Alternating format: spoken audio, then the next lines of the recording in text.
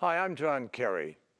For the 8 years of the Obama-Biden administration, we led by example.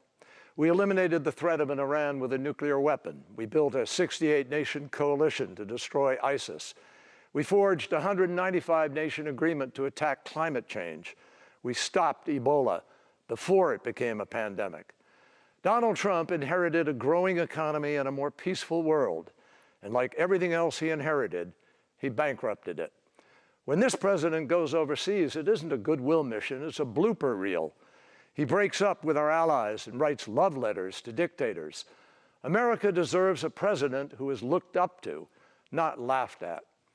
Donald Trump pretends Russia didn't attack our elections, and now he does nothing about Russia putting a bounty on our troops. So he won't defend our country, he doesn't know how to defend our troops. The only person he's interested in defending is himself. This is the bottom line. Our interests, our ideals, and our brave men and women in uniform can't afford 4 more years of Donald Trump. Our troops can't get out of harm's way by hiding in the White House bunker. They need a president who will stand up for them, and President Biden will. Joe's moral compass has always pointed in the right direction, from the fight to break the back of apartheid to the struggle to wake up the world to genocide in the Balkans. Joe understands that none of the issues of this world, not nuclear weapons, not the challenge of building back better after COVID, not terrorism, and certainly not the climate crisis, none can be resolved without bringing nations together with strength and humility. Joe understands our values don't limit our power, they magnify it. He knows you can't spread democracy around the world if you don't practice it at home. And he knows that even the United States of America needs friends on this planet.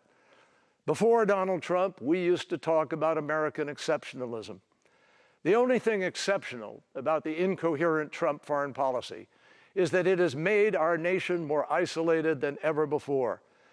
Joe Biden knows we aren't exceptional because we bluster that we are. We are exceptional because we do exceptional things.